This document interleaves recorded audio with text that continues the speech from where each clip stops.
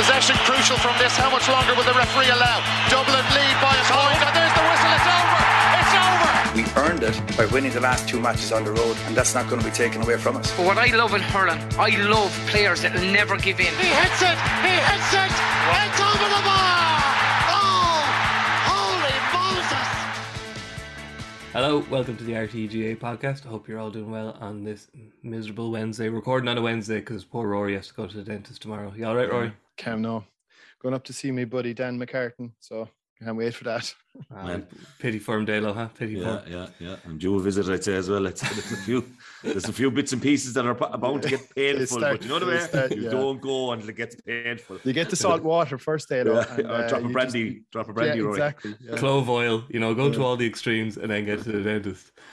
So this week's RTE Dentist podcast is brought to you by... we'll have Pat Spillane on later to talk about the football finals, but it's obviously Anthony Daly here with me and Rory O'Neill to look ahead to the hurling final, predominantly 1A, but we'll also have a Division You're putting on the final. Next quiz with me and Pat, Mikey, and the questions are kind of evenly divided. The quiz, that was great. Dentistry quiz. It'll be fair. Equally unfair to both.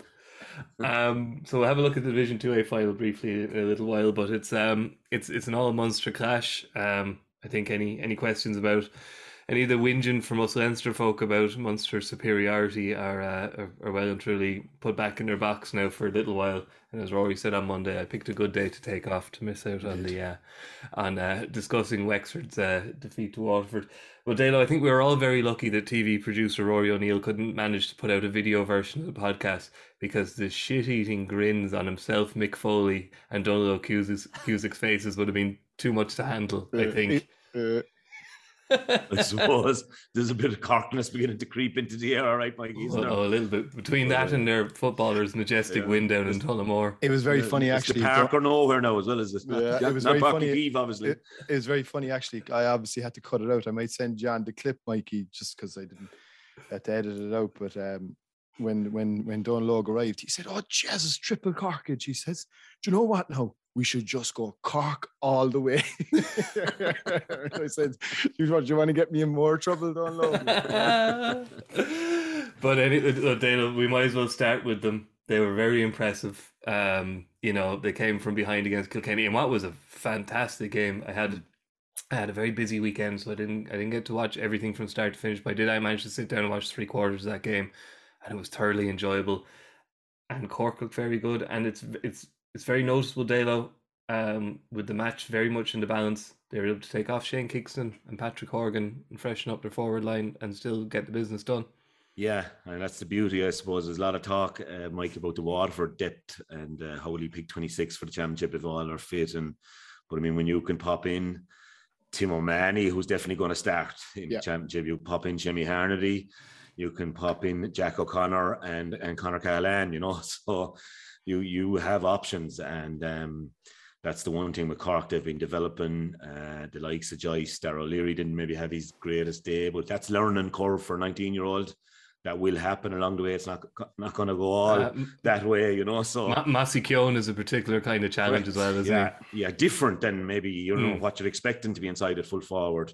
Massey probably you'll be looking like him at a corner or a wingman, but lethal and head down and goes for goal. And Kilkenny brought all that we probably knew that they'd bring, Mike. They just don't do no shows in league semi-finals, and they brought the kitchen sink in lots of ways. Now, we all know that TJ Reid man to come back into play as well. So, it was a lot to admire from Cork, especially for me that they kind of drew level, I think, around the 44th minute with Manny's point. And then it looked like, you say, Cork, going to kick on now at home, massive home crowd. And it was Kilkenny hit the next patch where they took over. And yet for Cork, Fitzgibbon was huge, down the stretch. I thought he really took over things. Alan Connolly, huge performance. And Conor Lehane is probably one of the stories of the league. I mean, this time last year, we didn't see any hope that Conor Lehane would be playing the league final. So, yeah, it's a lot going well for these men. They look a happy camp, and, it looks like an intriguing battle at the weekend. And one, I don't think Mikey Wexford showed up. I don't know what the thinking was. I was very, very disappointed. Just the attitude was off. And if the attitude is off against a Cork, a Kilkenny, a Waterford, the top, what, a 7-8, you'll be beaten, and you'll be beaten well by this Waterford squad at the moment. Yeah. It's all smoke and mirrors. It's all. It is. It's rope it up. Like Darragh will be 100% proven correct if he sends Galway out of Wexford Park packing with 2 pints on the bag. Yeah. So, but for me, I don't know what you gain from that kind of a no-show. I find it hard to figure. Ger Loughnane was a bit of a man for that as well now, but the thing with Ger Loughnane, he probably didn't start doing it until we'd at least one All-Ireland bagged. Yeah. So for me, they have a much tougher start as well, though, Dale. Like Wexford, I think is it Galway at home, Dublin away in their first 2 matches. Yeah. So like that's difficult because by the time Dublin are at home, they have 2 games at home to begin with. I still think Dublin there's nothing to be gained. We all saw, got a couple of minutes into the chin, but we all saw Conor McDonald hobbling off, and we don't know what the extent of that is. So if you go and play it, I think, and if you're beaten, you're beaten. Worry about the final then if you have to worry about the final. But I don't get that conceding 5-20 doing yourself any good. Though they were the only team to win every game in the league up to that, so they've probably taken an awful lot of positives from the league. But yeah, it was a brilliant game Saturday night. I really, really enjoyed it. I watched it alongside Sunday game pundit. Looked very fresh on Sunday night, Shane Dowling. And we, it's good. You could tell every one of the Piercy boys was loving it. Like they were locked on. There was no distractions with music or jukeboxes playing or anything like that. It was National League semi-final and a cracker from the park. So good sign of it when those lads are completely locked on. Another great hurling men. You had the boys down for a team building session, was it? Bit of bonding, Michael. Bit of bonding. Marty Browns for the bonding, please. Did they play a match? Did they play a match down there? No, they just had their first outdoor training session, Rory. I think the Limerick boys are so confident, Rory, they're going to be in the All-Ireland final. The Limerick Championship's not penciled in until sometime in August, where the Clare one is penciled in for July. So we've a good few outdoor and 2 rounds of the league played as well, and playing our third on Saturday. And you know what, though, from a Limerick perspective, I know we're digressing here, but you know what, like given the weather the way it was there for the first couple of months, maybe there's good method behind that from a Limerick perspective too, Oh yeah, they trained. They had a good training session, and they have their own clubhouse, of course, in Piercy with their own bar and everything. So there's a bit of food there. Out to me, watch the game, and I'm going back to Bearfield. Shane, I think, trained Dora Bearfield, St. Joseph's Dora Bearfield last year. He's gone back playing. Yeah, there's a chance that he might be able to play again, which is fantastic for him. Yeah. Talking to the manager, Kieran Birmingham, he said he trained very well on Saturday in Rory, so things are looking up. They'll buy the Dow. Go buy the Dow. Jeez, he might have to write his column about his return to Junior B hurling. Then I think it's a senior. He's going for senior. He's not going back for Junior B, Mike. He's going back to play senior. You won't meet him in the All Ireland Club semi-final Junior B, Mike. You could sing that if you had an air to it, Dana. Anyway, we have digressed. Let's get back on track here a little bit. Rory, I won't ask you to talk about Cork too much. I think we had quite enough of that on Monday. Yeah, we did. Waterford, it's hard to get away from. You have to mention him because he's their top scorer from play. He could possibly be the top scorer in the championship or in the league from play. Austin Leeson is 312 from play out of 322 he scored. He's a huge loss. He's regained, whatever. No, I don't think he can say he'd ever lost it, but he's backfiring. He seems physically in tip-top shape. They seem to have found a role for him that suits him. Unfortunately, the other Austin Gleeson traits, which are perhaps running a little bit hot at times, came back as well, because whatever Simon Donoghue said to him, and I'm sure there was some provocation, or maybe there wasn't, Simon, if there wasn't, but what he did was stupid. Thankfully, Waterford have taken their medicine, but now they're missing their most informed forward for a national final. And you mentioned as well, he did lose a bit of form for a bit. I think if there's any consolation that you could, and it is great to see him back now firing on all cylinders. If there's any consolation, I suppose, for Liam Cahill, is that it has happened now and not in a Munster round robin game or an All-Ireland quarterfinal, semi-final, where he's then going to then not only put them down to 14, but also then miss whatever subsequent game should they progress beyond that. So that might be some solace in that. Now, look, you'd wonder at the same time, is this a conversation that Liam Cahill has had with Austin before, and have previous managers had the same conversation? Like you're a mature player now. Like, just cut it out. Like, everything. Like, Austin Gleeson is one of those players that I personally will gladly pay to go in and watch play hurling any day of the week. He is a mercurial talent. He's kind of a street hurler. Like, there's something sort of off the cuff. There's something unpredictable about him. He kind of plays in a way that, you know, you'd want, if you were coaching young lads, you'd say, watch Austin Gleeson. Like, look at the way he, like, there's a kind of a sort of an abandonment and a joy about the kind of style that he plays. But like, that part of his game, he's just got to cut it out, because, you know, he's not a child anymore. Like, he's around now, maybe 7-8 years as a senior intercounty player. It's unhelpful. And you could even see by Liam Cahill's reaction as well the last day. Like, it was just a real sense of disappointment.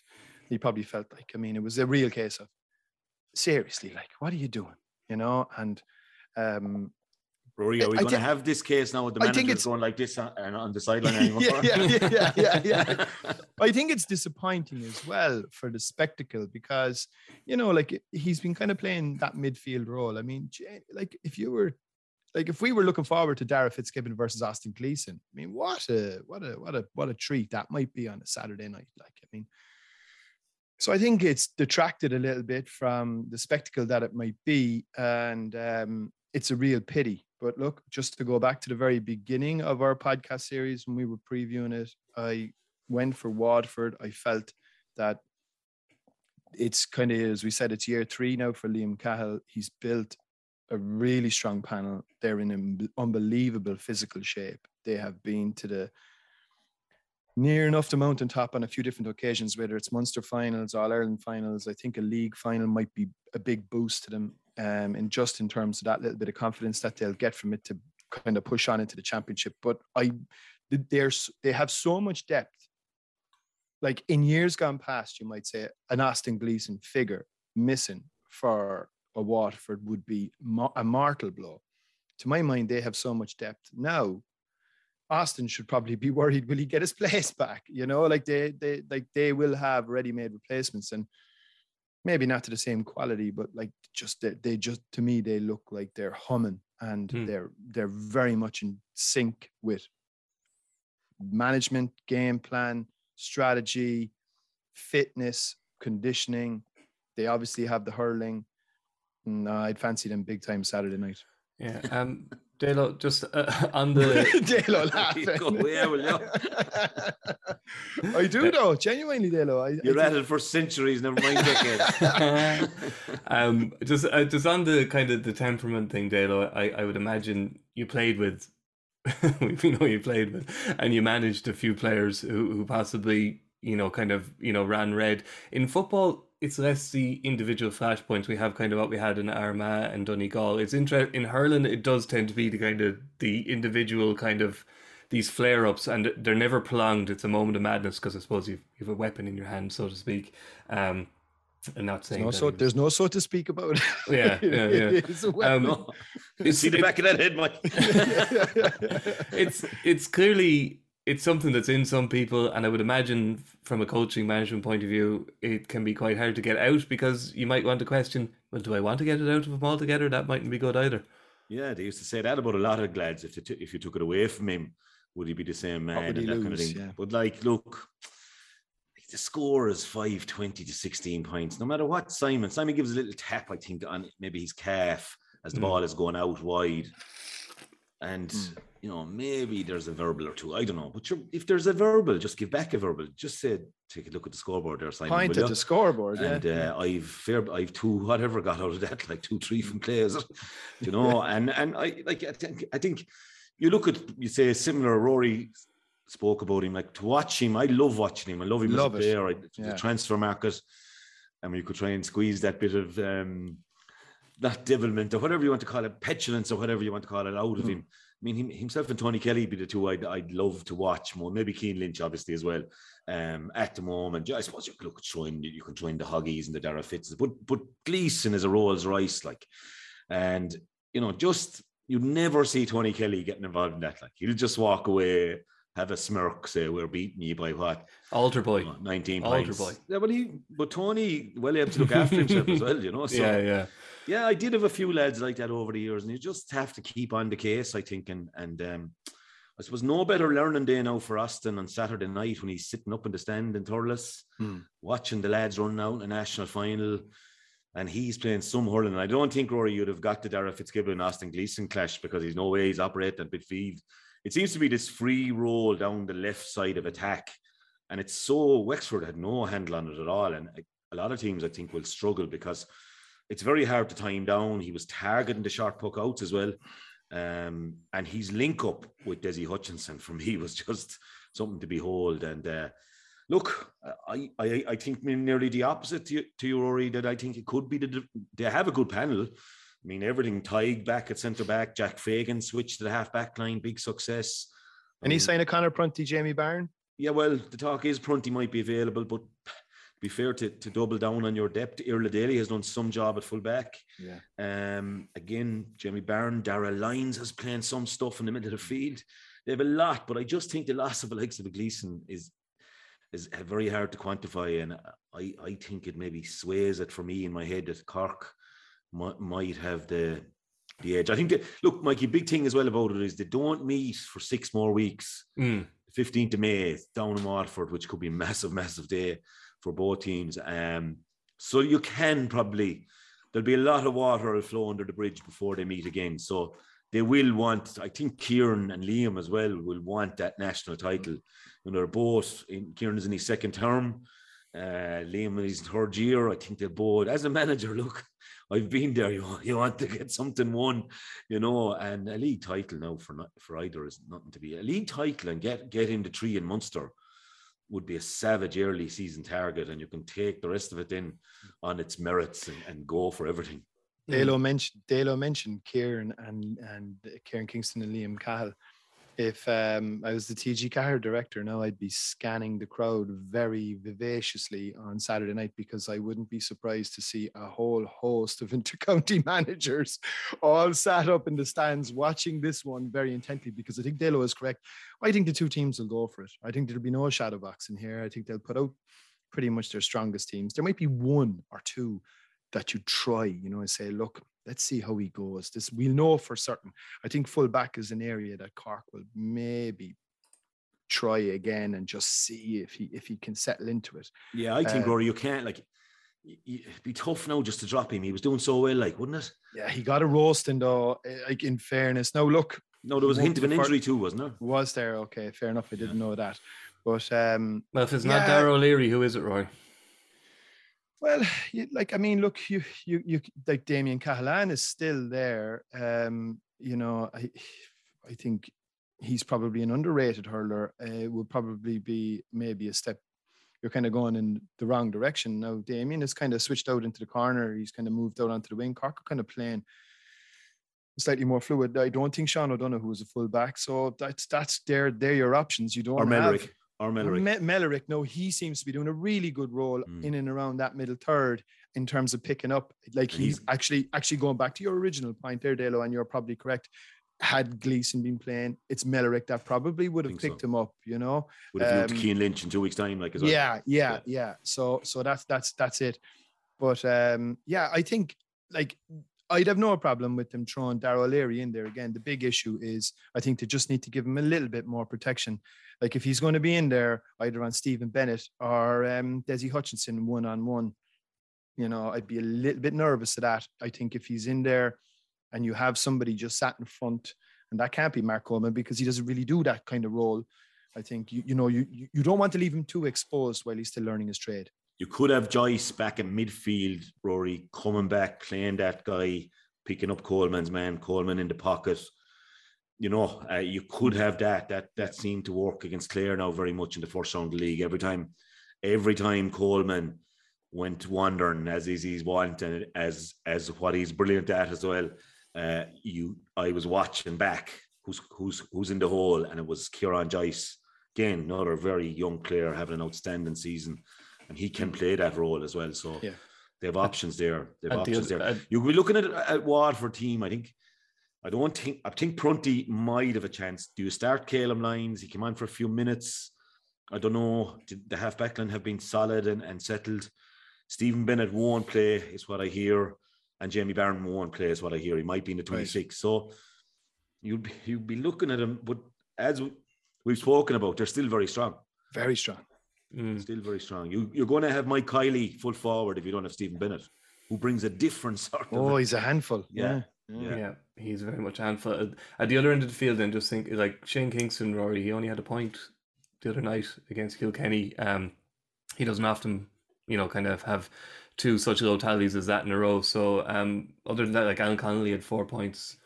Hoggy had 9, albeit 8 were from frees. There's definitely a shape there on their full forward line that I think appeals to the Cork hurling fan, shall we say? Yeah, it does. And I think Alan Cadigan isn't too far away either. I think he had a bit of a setback recently there. I think, was it a calf injury or something like that, Dalo? I'm not entirely sure.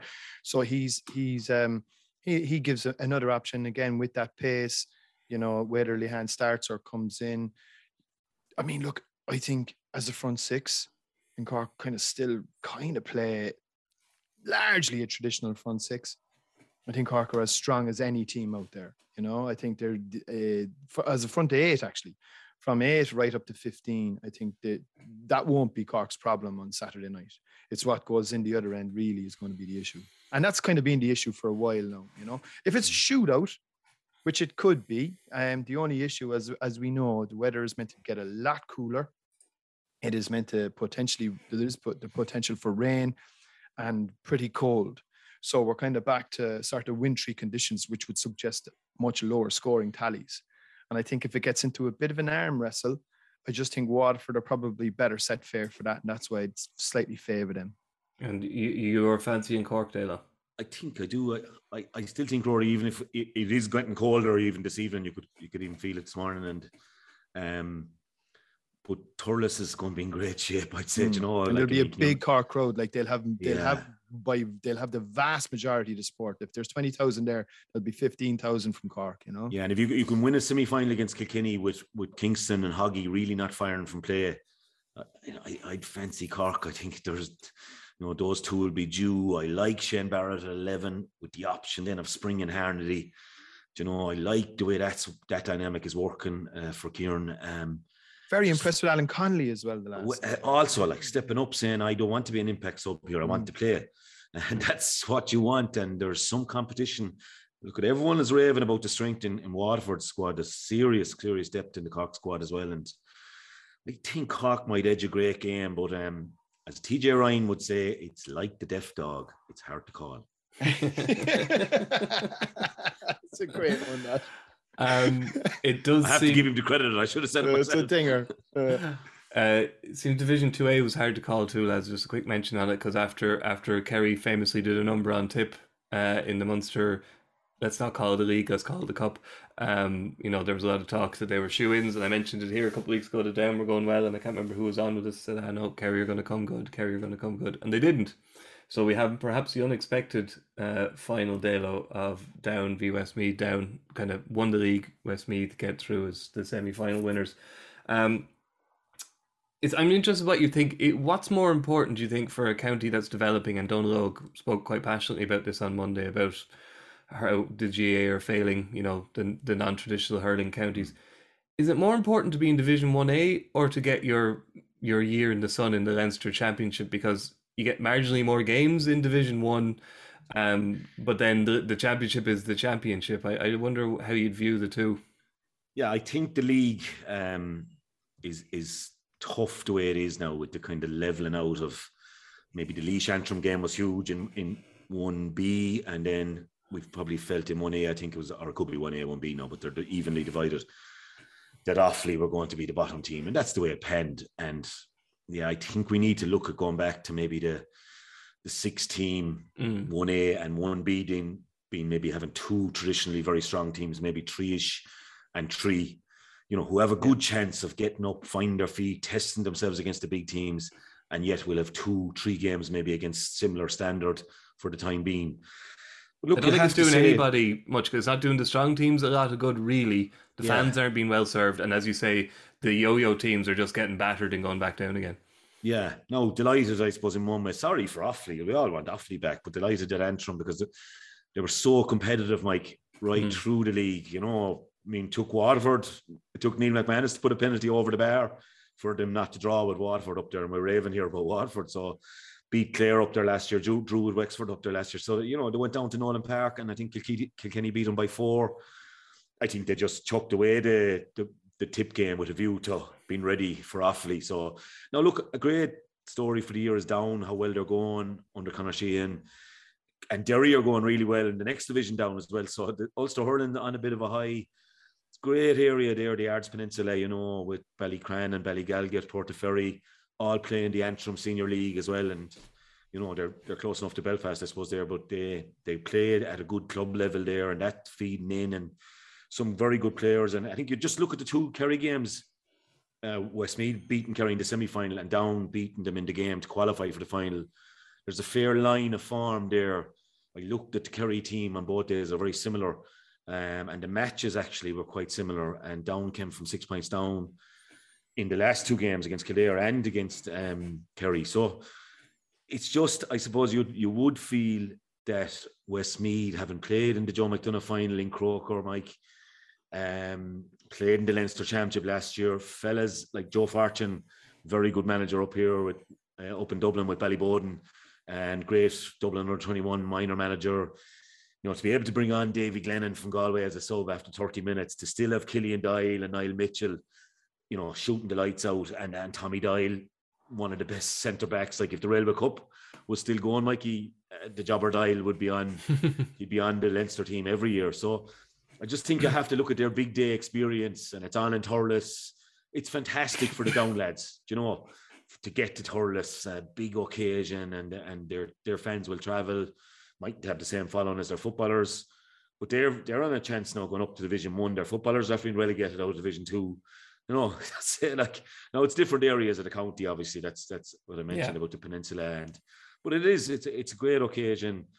I'd say they're licking their lips up and down to get down and into Thurles and take it all in. But you would feel Westmeath have huge experience in the squad, and should be more prepared for a big game like it is. Albeit, I would be suggesting maybe we have a long look at the leagues in the next couple of months and see, can we come up with something that bit more balanced, Mike?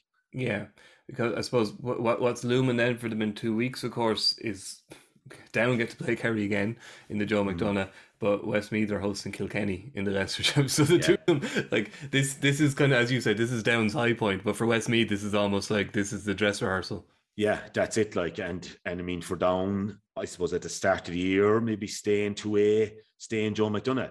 So they're overachieving already, like, you know, and it's a freebie for them in loads of ways. They can have a cut off it and say next year they'll be in there in the same group as Antrim if we get the same format, and they'll have a cut off their old rivals Antrim to stay in that division next year at the very least.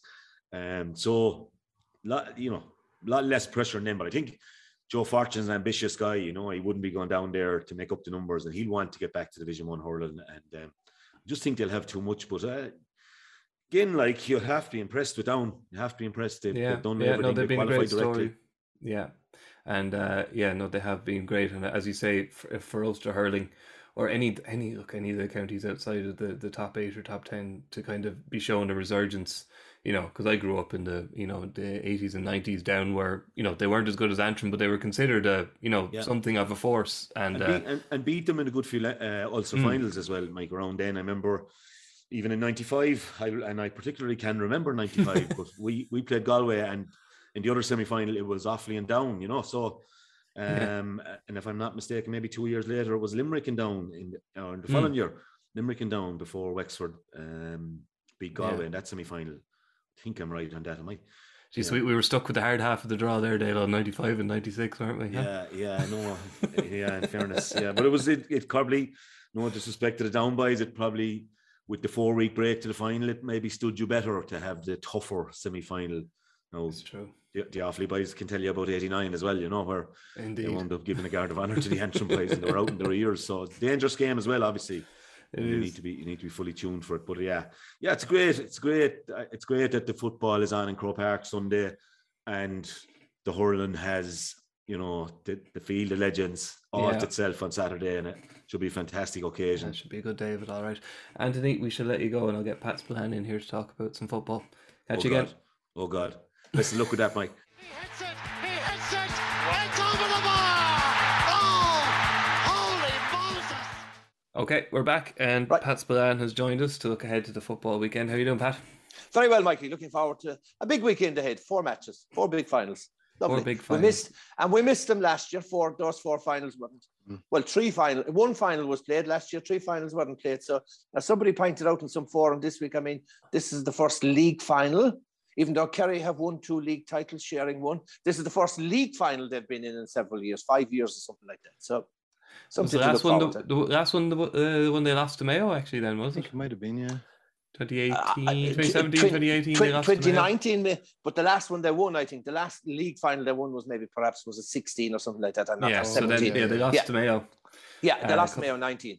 Yeah, so old foes, familiar foes, Pat. I think I know the weather has taken a bit of a turn, but I think we can be safe that Croke Park won't be like Tralee was a few weeks ago. So we might get a better gauge of where these 2 teams are in comparison to each other, rather than what was a match ruined by the weather below in Tralee. Well, see, the 2 big finals, the Division 1 and Division 2 final, there's 2 counties that have conundrums, and that's Galway and Mayo.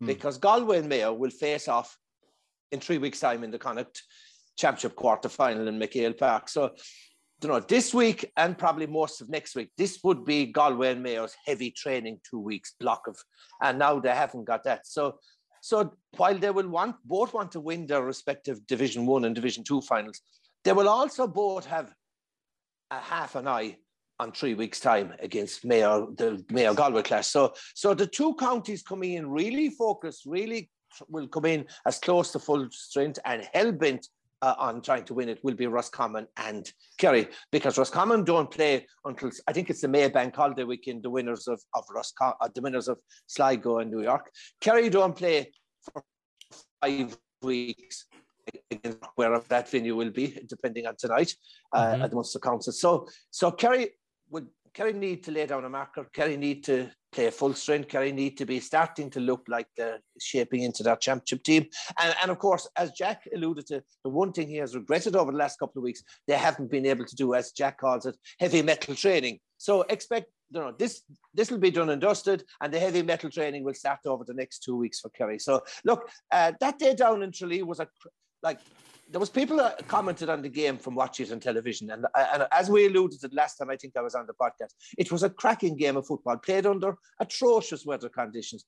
And both teams will have learned. Kerry will learn. I mean, they were beaten midfield. There's no doubt about that. And Kerry fell over the line. Probably slightly the better team, but I'd say the team that will take more learning from that game will be Mayo, because Mayo were probably more under strength in Kerry. That's number 1. They kicked 9 wides and 4 in the vital stages, in the vital closing stages. And probably the failure of Mayo that night was the fact that, the way the Dublin in their prime would get to shoot around in the scoring position. They couldn't work their best forward right now into scoring position. They ended up with the last kick of the game to Lee Keegan, 30 metres out on the right-hand side, trying to slice one over on the outside of the right. And so it's just poor game management and a bad finish. But they will learn from that. They made a mistake, Mayo, that night. They put Oisin Mullen on David Clifford. And Oisin Mullen, that's the second year in a row they've made that mistake, because last year, if you can remember, they put Oisin Mullen on Carl McShane. And Oisin Mullen is possibly a good quarterback, but more an attacking halfback. He's not a man marker, but the big problem is the lack of physique. And he struggled in Tralee the last night. That was number 1. So don't expect Oisin Mullen to be picking up David Clifford on this occasion. Expect Lee Keegan, I suppose. The positive for Mayo that night was their midfield. They dominated. Jordan Flynn and Matthew Moran were quite superb. The negative for Mayo that day, and it was something from a Kerry tactical play, that Kerry stopped Mayo's runners coming from deep. They tracked the runners, they tagged the runners, and that attacking trait and that attacking from deep wasn't there that night. So I remember that night being asked, who do I think will win? And I think Kerry will fall over the line. I'm sort of beginning to think a little bit like that again.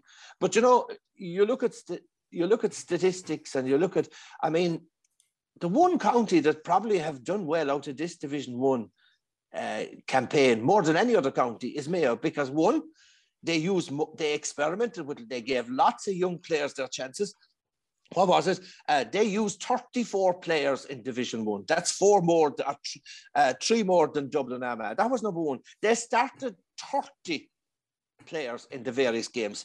I mean, Kerry and Monaghan are next with 26. So they will have benefited a lot. There will be greater competition for places. They've introduced a lot of new young lads. And next Sunday, I suppose, is the day where they'll be getting close to sort of what's our best 15. Admittedly, they're hit with a lot of injuries. Diarmuid O'Connor, Brendan Harrison is now injured. Killian O'Connor's missing. Tommy Conroy's obviously gone. Owen McLaughlin picked up a knock. Owen McLaughlin, possibly Paddy Durkin. So they're certainly down a lot of players. But honestly, this is. I'm looking forward to it. I'm looking forward to it. Yeah, what Pat says there at the start, Rory, it's always when it comes to the league final, there are factors outside of the league final. It's not a be all and end all final. Teams have a mind on what comes after, and the fact that Kerry don't have a championship match for eons, and Mayo are out against their biggest rivals in only a matter of 3 weeks, you can't not factor that into it, can you?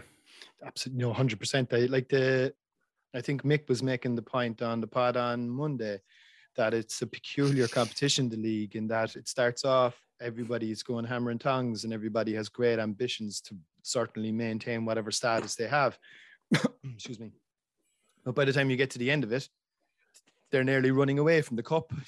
Teams are nearly running away because they don't want to be seen, to any sense of over exuberance, any sense of celebration, anything that, the opposition, which I think is all like a load of old rubbish, though, to be honest. I think if it's a competition there to be won, you may as well go for it. I mean, how many league medals have you, Pat? And have you? You must have 5 or 6 at least, anyway. Rory, honestly, I haven't a clue. Genuinely, no, not being smart. I have no idea. I'm going to check Pat Spillan's Wikipedia page. Was the league a different competition back then? I mean, you had the pre-Christmas games. It is a slightly more serious competition now. But what I find very peculiar about the league is this, and this kind of comes back to a certain extent the narrative as well around the whole area of broadcasting. Everyone is great and they're all into the league when the league is on, but as soon as the league is over, no one really cares, and I think that's I don't know whether it's because of the compact nature of the season or whether the fact that there's just a couple of weeks out from championship. It's just a pity that the prize for winning it seems to be something that the teams themselves turn their noses up at. One thing I would say, the monetary prize for winning it is quite significant from a county board perspective, and that shouldn't be forgotten here too, to a large extent, especially when you look at them having to pay for team holidays and the likes towards the back end of the year. So Pat, on that note, you may have got your washing machines and all that, but maybe you didn't deserve them because you only won 4 leagues. Do you know what? I think Wikipedia has. I think it's put one more onto it. I think there was another year, but I'm not sure. But you're right. I mean, and you were a runner-up twice. All right. I haven't a clue. If you ask me, can I reminisce about the great league finals I played in? I haven't a clue. And Rory is right. Well, in those days, look.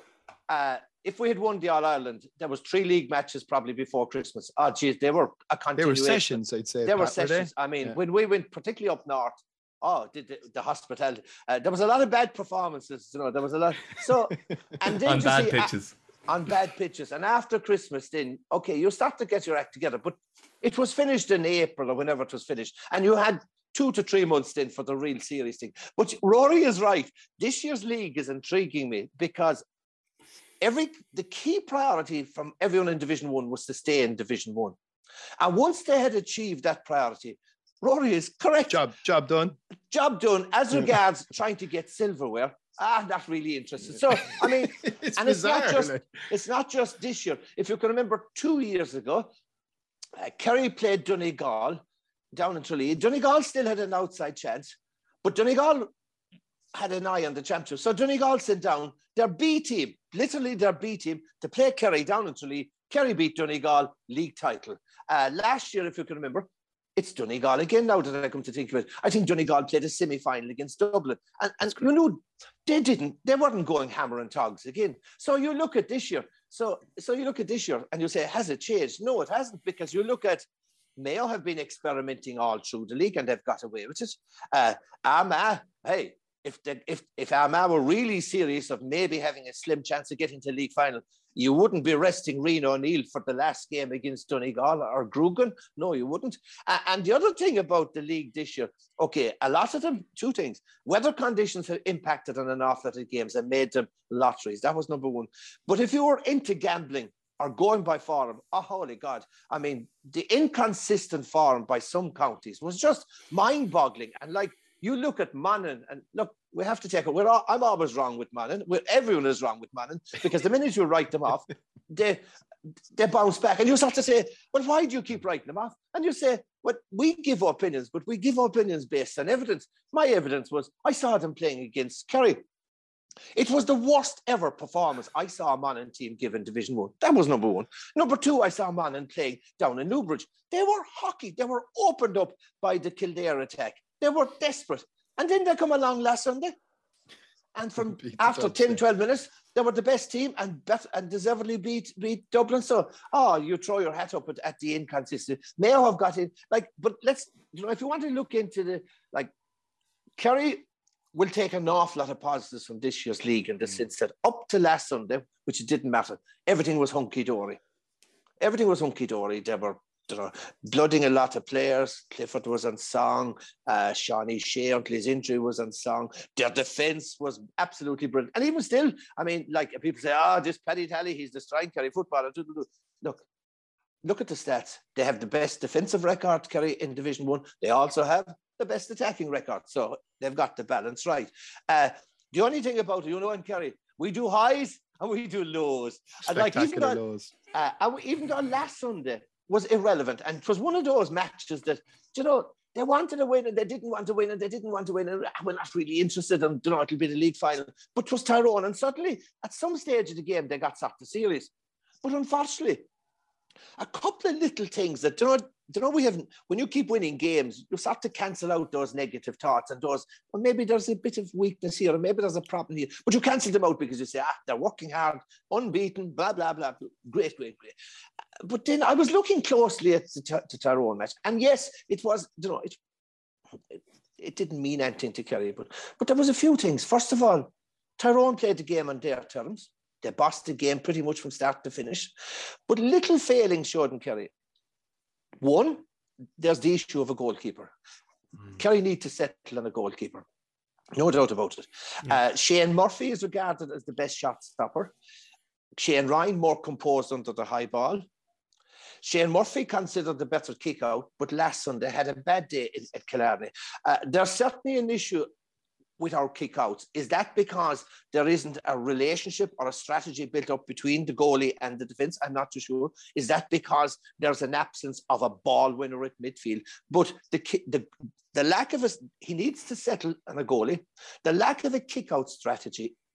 Against Monaghan, they lost 40%, or against Armagh, second last round, they lost 40% of their kickouts. That is sacrilege in today's modern game. So there's an issue with settling on a goalie. There's an issue on a kick-out strategy. We certainly have an issue midfield. We have two great athletes midfield that have played mainly during the league, Jack Barry and Diarmuid O'Connor. Joe O'Connor was introduced last week, a great athlete, powerful engine, powerful runner. But none of them are traditional ball winners, an out-and-out ball winner. And we need a ball winner. We're in trouble there midfield to get a ball winner. And then up attack, and people say, our attack, we've loads of forwards. And we have, but there is still an over-reliance on David Clifford and Shawnee O'Shea when he returns to provide the bulk of the scores. And even without Shawnee last week, you felt that attack isn't moving.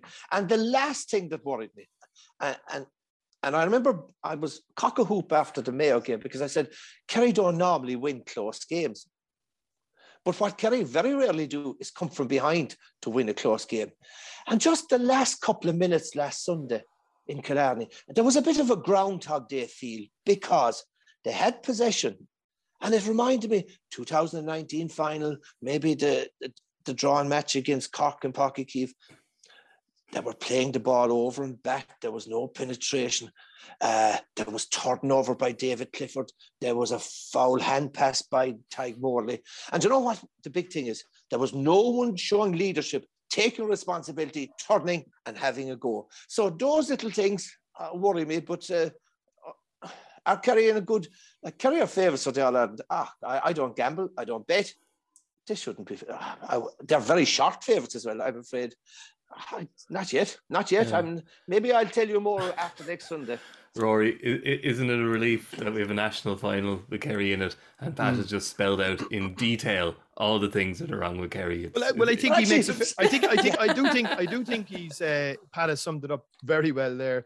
I think there were some other issues which was down the middle of their defence, which I think they've solved. Really, I think Jason Foley has been a massive plus. He's been outstanding at fullback. He's arguably been the farm full back in the country, himself and maybe Brian Stack out of Roscommon. Centre back, I think Tadhg Morley has done really well in locking that position down. He's sitting a little bit deeper, fair enough. And look, up front, I think they have the forwards. They have plenty of pace. I think a proper partner for Diarmuid O'Connor is yet to be found. Whether or not David Moran is going to provide that solution, we don't know. I think that's an area where Mayo will go after again on Sunday. And like the big question mark from a Mayo perspective is, you know, look, we mentioned injuries. My understanding is Rob Henley is injured as well. Or yes, he is. Yeah, you know, he is, and that's like look, you could probably argue has been the form goalkeeper of the league, certainly up until he got injured. He was outstanding, as we know, against Dublin, and he ended up getting man of the match that night. So if he's fit, and as Pat said, if they can establish a dominance around the middle of the field with Jordan Flynn and Matthew Ruan, who I think are probably the best midfield pairing that are out there now at the minute, I think, you know, look, we're in for a really good contest. It might be a slightly more old-fashioned, two teams just putting the foot down and going for it, because they don't really know how to play each other. You know, like there's in that sort of hackneyed old phrase in terms of boxing and where styles make fights. There's just something when Kerry Mayo meet. Well, there's something when everybody meets Mayo where it just becomes just a really open really open end-to-end game, and I'd expect more of the same on Sunday. I think it'll be a cracking contest, very hard to call. But Mikey, the big difference between us and Stack Park, the last league match that they played, and Croke Park is one ground conditions. Yeah, top of the ground. And Croke Park, Kerry are a Croke Park team. They like the vast expanses. And Mayo Mayo as well, but Kerry don't like Tralee, you know, even though their record is quite good. But it's a tight pitch. Those conditions didn't. Kerry played their best football in a big, wide, open field, dry ball, Ferrum sod, top of the ground. But actually, you know, look, I'm trying to give an analysis where Kerry are. I mean, and there's a danger, like I said, where you get a bit carried away when there's unbeaten runs, and you sort of, like I said, hide the thing. Too much into a defeat. You read too much. I know. I was looking at media comment after I did an analysis on Kerry's defensive play against in the match against, was it Mayo? No, it wasn't. Forget who it was. It was the last night I was on League Sunday, and I was talking about their defensive play and how brilliant their defensive play, and what was different about Kerry's defensive play now, about blocking the diamond, forwards tracking back, you know, a swarm defence, their huge turnover count, their work rate, and like people were saying, there he is now. He says, look, there he is. He's once upon a time he was anti-puke football. This was all wrong, and now there he is. He's advocating. This is what Kerry are doing, so it's good. Look. Let's be clear. Look, I don't like the way modern Gaelic football has become. I don't like this possession base. I don't like 15 players behind it. But if I've gone to spend every night of the year talking about I hate this type of football, that's a load of rubbish. You analyse what's in front of you, and you're analysing I'd love to say this style of football I don't like, and a lot of people don't like it, but some people do like it. But I'm there to analyse, why did Kerry win? Why did Kerry lose? Why they were winning all their matches? Why they were unbeaten in the first 6 matches of the league? Was defensive play was absolutely brilliant. That's exactly it. So nothing about. But you know, let's go down. I'm always intrigued, and like I said, the easiest thing in the world is Mayo forwards. No, I'll get like you'll never. And you know, you look at statistics, and you know the way there are damn lies in statistics. And it looks like that after next Sunday, the highest scorer in the Division 1 will probably be Rhino. I don't know. because he's just 1 point behind Dean Rock and he's second. Probably be Ryan O'Donoghue. Now, David Clifford is a little bit behind. David Clifford is 7 points behind. So the possibility that Ryan O'Donoghue will be top scorer, that's absolutely brilliant. So, right, that's Mayo's forwards. That's good. They have a top-class marquee forward, and he has been very good.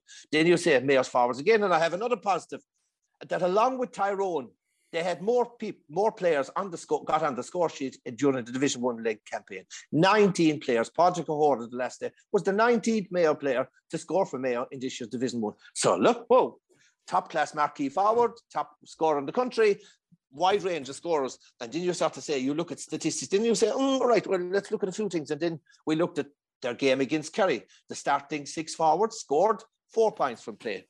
Their game against Tyrone, their starting 6 forwards scored 1 point from play. And then you look at Ryan O'Donoghue and say, geez, he's brilliant. But then you look at 35% of Mayo scores, 1/3 of Mayo scores come from Ryan O'Donoghue. So while I could give a big argument how good Mayo forwards, I could give you as many statistics about their shortcomings. So that's the beauty of analysis. That's the beauty of statistics. And, you know, people will say, the real statistics and scoring should be free, include frees and all. To a point, yes, I can see where they're coming from, because statistically, if you score more than the opposition, irrespective of where the scores come from, that's their scores. But any forward worth his salt, I just think that any forward in an intercounty, that the least you should demand from any forward in top-class matches is a minimum 2 points from play. And when you think of, say, Ryan O'Donoghue, and he's going to be probably the highest scorer in the country, do you know what's Ryan O'Donoghue's average in games so far? A point or two, I'd say. It's from play. It's about 2 points from play per game. You know, against Kerry, the gas part about it was he was Mayo's best forward against Kerry. He got no point from play. So statistics. I'm one of those people who I almost kind of discount. I look at the top score. I look at someone's like scoring tally. I almost discount frees. I know that's stupid. I know it's a huge skill, Rory. Yeah, I don't know how you feel about it, but I look at David Clifford and it's 417 from play, and I say, that's unbelievable. That's magnificent. I think. Look, again, not as Pat mentioned, you don't want to be back in my day and or back in years gone by. I think there was an art form to the old-fashioned free. I mean, Pat, you obviously played against him. I thought Larry Tompkins was just one of these incredible free takers from distance, and certainly the ones from the ground. I think, a 45 from a fair distance. I remember Brian Sheehan, some of the, and even Rory Beggan now, and we saw what Niall Morgan obviously did last year in the All-Ireland semi-final against Kerry, where just on the stroke of half time, did he put one over from the halfway line? Yes. It was close. It was close enough to it. So there can be a spectacular free and an incredible skill in that. So I wouldn't undervalue or underplay it. But at the same time, look, I think Pat is 100% correct. Like, the real true value of your forwards has to be what they can contribute from play, because like that spells danger. That's what gives you that bit more cut and thrust. If you're dependent on the referee's whistle to to keep the scoreboard ticking, that's not going to get you very far. In a word, lads, who's going to win it? I do fancy, look, I said it to you at the start, I didn't think Kerry would be beaten all year. That prediction's gone out the window. So there you go. That shows how much I know. I think last weekend, though, was a little bit of an anomaly. I think they hadn't much to play for, whereas Tyrone did. I just think it's time for Kerry. And I think Jack O'Connor's going for a hat-trick, in his own hat-trick in terms of league titles won in his first year in charge. This is Jack O'Connor Mark III. And I'd expect Kerry to get over the line in another tight game. Pat?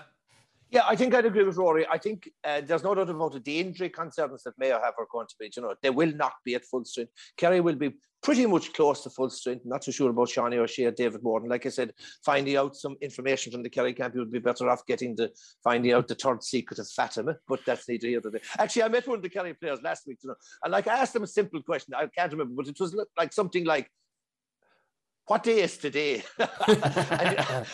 and you jumped out the window. And they're looking at you and he's wondering, why does he want to know this now? And there's about a 30-second pause before he answers the question. So, look, in fairness, I don't even bother ask him how is he feeling, in case he's giving you it. Look, I think you're right. Jack's record, league and championship double he's won the league and championship double 3 times. Jack will be hurting after last week. He'll be cross. I know the way Jack feels. Defeat, even if in an irrelevant game, he'll be cross. He'll be cross with a lot of things that happened last week. So Kerry close to full strength. Croke Park factor, wide open spaces. The fact that they'll be more focused. 5 weeks to break at the Cork. This will be, I think, Kerry to fall over the line. Be a cracking game. I think so. It'll be a shootout, but the only thing is, I'm certain is there'll be no bonfires blazing in Kerry, win or lose Sunday night or Monday. There will be no celebrations because in Kerry, this is their second. They're going for their 3rd league title, Division 1 league title in a row, albeit they shared last year. It counts for absolutely sweet F all if they don't deliver Sam in the end of July. No pressure. Well, I just don't think it counts much for anyone. Like we've spent a lot of the spring bemoaning like the devaluing of the hurling league against the football league. But the thing about the football league, as you both said, it's all pivoted towards survival. And once survival is obtained, or promotion from 4-3 or 2, and once that's obtained, it loses all meaning. Whereas the hurling league is about very little until you get to the semi-finals and finals. And now you've Cork and Waterford, who both desperately want to win this match, whereas you have Kerry and Mayo, and we're questioning how much they care. It's funny how the leagues flip. Like if you look at Limerick from last weekend, for instance, the celebrations below the Gaelic grounds when they secure promotion, if they beat Louth on Saturday, right? I guarantee you won't see celebrations like the way they celebrate. Like they'll have won a national cup, they'll have won medals that I would imagine, not too many Limerick footballers will have national medals, and I think they're significant in a player's career, regardless of what level. Are they? Is a Division 3 league medal significant? I'd kind of scrap the league finals. It is if you're a Limerick 4-3 and 2 myself. But it is if you're a Limerick footballer. I mean, like if you look at it like this, Mikey, right? You look at some of the big traditional counties. When I say traditional, let's just say take Cork. There's a whole batch of Cork players, and you know what they've won at the Cork. We'll say over the last 10 years. McGrath Cup. Nothing. No, nothing. Not even a McGrath Cup. Jesus, they don't have a Munster Championship, a league title, nothing to show for all of that effort, all of that training. So while you'll have to organise a blitz. We'll organise a 7-a-sides here in Matamate. It'll be good crack. But so I do think it's a significant thing certainly for players down down in the lower levels to have something at the end of their career to say, look, I won something anyway. Okay, but then, Pat, how about you do away with the league finals and whoever finishes top of the league is the league champion? I think that wouldn't be a bad idea. I think I would agree with both of you there, yeah. A league is a league. First past the post, whoever's top of the table, champions. I think, as you can see from next week, with the likes of the Galways and with the likes of the Mayos, with such a huge championship game, and people haven't got their focus on how important this championship game is. But like the losers of Galway and Mayo in 3 weeks' time could have a qualifier against the losers of Donegal or Armagh. It is a huge match. But I remember I got my first league medal, and you say, like how big was it? 1974, I won my first league medal. So that's the first year I was playing with Kerry. And I know how I got the medal. A fellow was in the bar one day. He said, is Pat there? He says, I met so-and-so in Kinmare, PJ McIntyre. He was at the county board meeting last night and they gave you this medal. Will you if you're going out to Spillane's bar tonight, will you hand it to Pat? So a customer in the bar who got it from another fellow in Kinmare handed me the National League medal over the counter, and I put it into my pocket and I went up to the kitchen. And that was it. There was no fanfare, there was no blowing of trumpets or whatever. But you're right, first past the post league. But I wouldn't, I suppose, like you looked at the euphoric celebrations and the happiness on the faces of the Louth players, the Limerick players. It's just, it means a lot. It does mean a lot to them. Or you look at, in the other words, I mean, there was a fabulous photograph in the papers on Monday morning. Anton Sullivan surrounded by his family, hands in his face, in tears after Offaly's, defeat. It means a lot. It means a lot, particularly in lower divisions. I think in Division 1, the championship is the king. And once, like Rory says, once they secure status in Division 1, well, sure, after that. Yeah. So look, we've downplayed the finals, and that's no disrespect to teams, because promotion is a promotion is a reward. Don't tell me Cavan and Tipperary are that bothered with the cup this weekend. They've got out of Division 4. That was their aim. But I guess it's just a quick mention of the Galway Roscommon game, because I suppose you could make the argument, Pat, that they're on the opposite sides of the Connacht draw. So having a proper hit out against each other would be no harm. Maybe Galway are thinking that with Mayo in 3 weeks' time. Well, see, that's it. I mean, that's the point I'm trying to make about Mayo as well. I mean, will Galway be focused on Mayo? Will they be going? Will they risk Damien Comer or Shane Walsh? And Shane Walsh. This is, I mean, bear in mind, they didn't risk Shane Walsh in the last, well, obviously they played a second team last Sunday, but in their vital game against Derry, they didn't risk Shane Walsh. So I think, all their eggs are in the one basket, I think, in Championship. They've secured promotion to Division 1. That was their primary aim. I think irrelevant of whether they win the trophy or not. I will say two things. First of all, up to the last round, I mean, Galway have played some superb football in this year's league, and their demolition of Derry in the first half up in Owenbeg was devastating. Phenomenal. It was, this was a team who had the advantage of the wind and said, right, we're going for the juggler. They pressed up on Derry's kick out, and they absolutely blitzed them in the first half. And there's no doubt about it. They have serious talent, and with Cian O'Neill on board, defensively, okay, there was a couple of mishaps against Cork and off him, but the last match against Clare, I think against Clare, after those two bad defensive performances against Clare, they conceded 1-5, a goal in the first couple of minutes and 5 points for the rest of the game, and they've got a bit solid. Sean Kelly is turning into one of the stars of Gaelic football in this country. He's a class act. Matthew Tierney is developing. Shane Walsh, if he's back to full fitness again, obviously is devastating. But you have to a special word for Roscommon, because they are the yo-yo team. They go up and they go down. But what Anthony Cunningham, that bunch of players are achieving in Roscommon is absolutely fantastic. And bear in mind, they're the only team in this year's league that are unbeaten. Yeah. And there was something I like the Smiths and the Murters and Conor Cox. They're serious talent. They're really, they're really good players. But I thought last Sunday, Carl Sweeney got a black card for Galway, and a lot of teams when the opposition get a black card, they're sort of floosting about and they're still keeping possession. But when Galway got the black card and Roscommon had the advantage of an extra man, they went for the juggler over the next 10 minutes, and they outscored Galway 1-6 to no score. Look, Cunningham is shrewd by good coach, good manager. He's done brilliant work with that Roscommon team.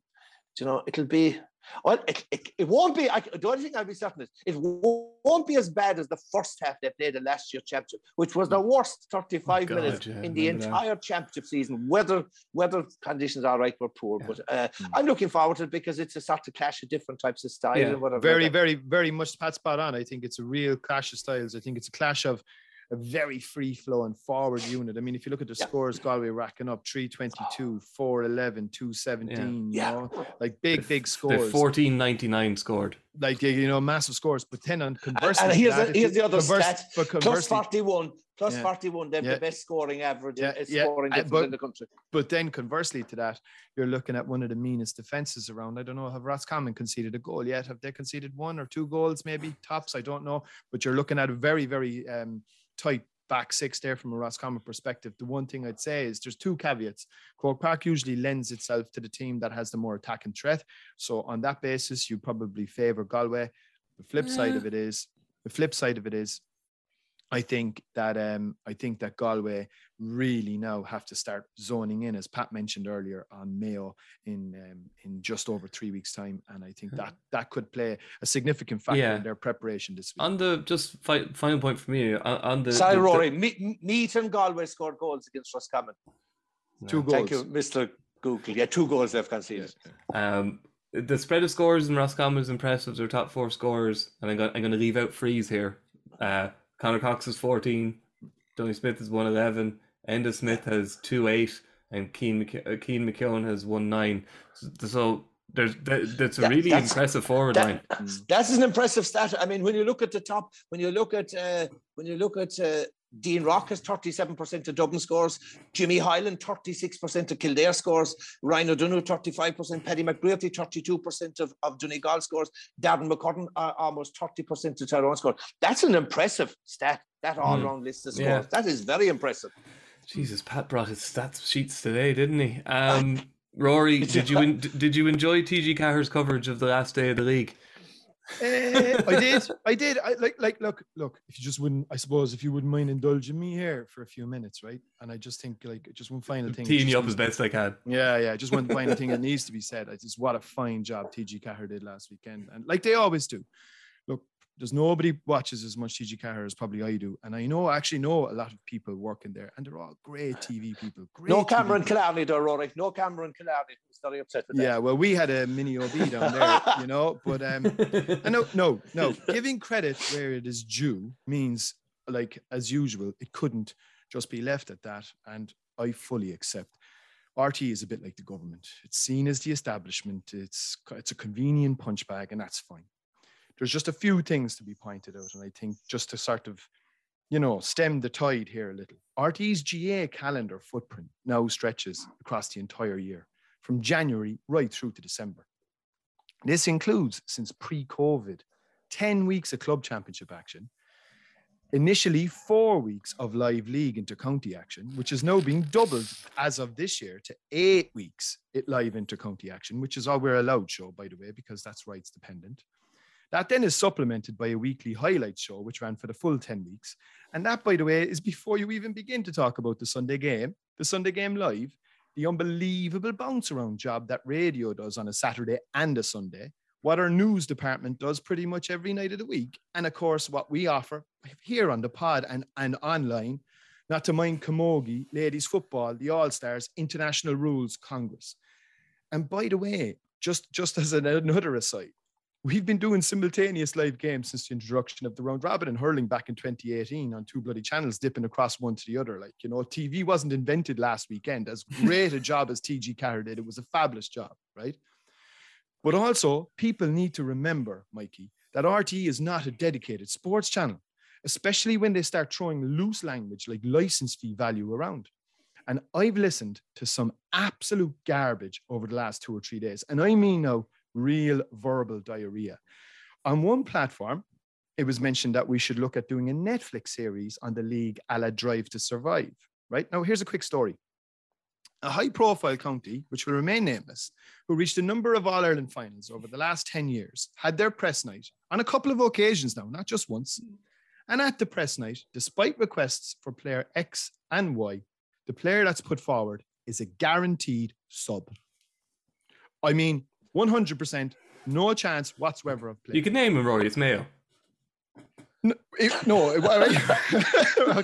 chance of playing. No chance of playing. And I had to explain to the PRO, you do realize there's only 1 million people watching here, and they're going to be potentially listening to somebody who's going to be talking about a match that he's not going to be playing in. Well, that's who management is putting forward. So I folded the camera and left, right? Now, I accept that. That's the game we're in. There's no contracts here. This is amateur. It's all amateur. And the management was within their rights. Whether you agree or disagree, they were entitled to do that because they're not signing any paper to say they have to provide anybody. And people talk about Netflix series. I mean, Jesus. Then I was sent another screen. You can get Pat to ask them what day of the week it is. Wait, hear this. I was sent another screen grabbing clip from another platform where we hear about the potential opportunity missed, where the wonderful Leinster Football Championship might get squeezed on May 1st. And like, because of the condensed calendar, by the way, which has come about because of this daft split season. And then in the very next conversation, the very next one, no hint of irony lost on these people, by the way. The first question is, why is Leinster football gone to pot? I mean, like, you couldn't actually make this up. I don't even know if these people listen back to themselves. Look, we have to live in the real world when you're making television shows of health and safety, scaffold bills, gantry bills. Like, people really, and then people talk about rights and rights on this and rights on that. Like, I mean, just people really don't have a clue half the time what they're talking about. And one final point. The league is great when it's on. Everyone is into the league. But when it's over, no one cares. Who won the league last year? I'll tell you, no one cares. And that's all I have to say. Sorry. Pat, that was a monologue worthy of you. I think for a change, Rory is going to get all the flack after this week's podcast. I probably will. So to cover the bases, by the way, seeing as just before the critics go, just to, again, can I mention the Division 4 and the Division 3 finals in case we've been accused?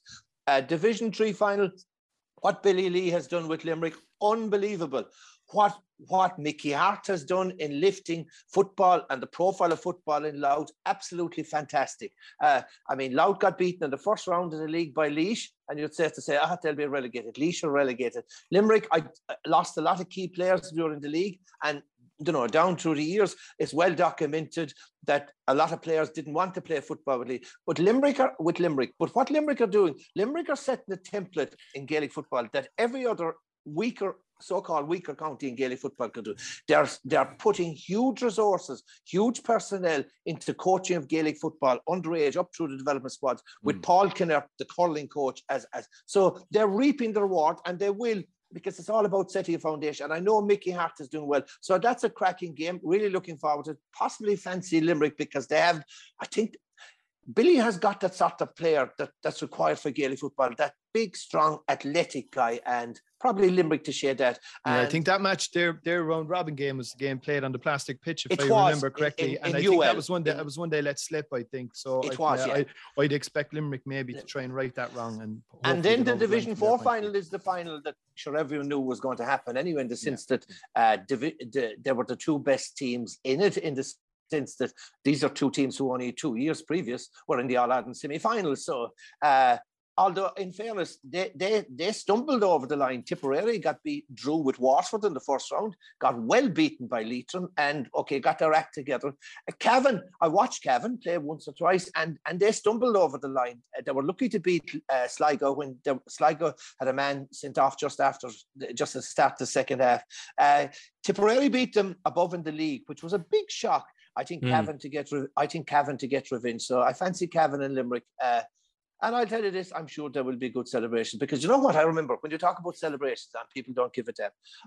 Just one little thing on a personal note. I always remember when I got my cruciate knee injury and I was told I'd never again play football. And one of the things I always said to myself, what was my regret, thinking my career is over? And the biggest regret I had was that I never celebrated victories or success. That was my biggest regret, that I said, geez, I took them for granted. And success, whether it is a Division 4 title, whether it is promotion from Division 2. In that Kerry team, you must have been the only one. I know that. I know. And you know what? I vowed if I ever came back again that I'd enjoy success. I'd celebrate success. I'd celebrate victory. I'd savor victory. And that's what promotion in the league should be for all those counties. That's where winning a Division 2, Division 1, Division 3, Division 4 title. Medals and honours aren't handed out to everyone, and there isn't one for everyone in the audience. It's the chosen few. So yes, we can slag off the league and people don't get into it. But lads, it's a national title. It's a medal. Okay. Enjoy it. Embrace it. Yes, look, that was our final league podcast of the day, and I thought it was very eventful. Just a note on what Rory said, where he says people don't have a clue. I would say that extends from the general public to people in RTE, Rory, because I remember when I came in, I had this great idea for a Soccer Saturday style, like kind of live online show, kind of as the results come in, yada yada, reporters at the grounds. And when I started to think about it practically, it was explained to me by people like yourself and people with knowledge just exactly how much it would cost and how many people you would actually need to do it for an online platform. It was just made no sense. You have to remember as well, TG Cara are only a television station. They don't have responsibilities to radio or online or so, whatever budgets they're getting, and they use it really well. I mean, they deserve massive credit, massive kudos, but people just really don't understand. They don't understand. Like, I heard another conversation about rights, okay? And people were saying, like, why can't they spread the rights around? But okay, so let's say we're paying, let's make an arbitrary figure, €100 for the rights for the championship. But then to show a match on a simultaneous channel, which is going to go directly up against us, which is going to be, let's say we're showing Cork and Kerry on one channel, and Setanta or TV3 or Virgin or whoever decide, and the GA sell them the rights to the secondary game, which is going to go directly up against us. Well, why are we paying €100 so for the rights to show this game when you have direct competitor showing another version of the same ilk and pulling the same audience away from us? So straight away, your value on your rights drop.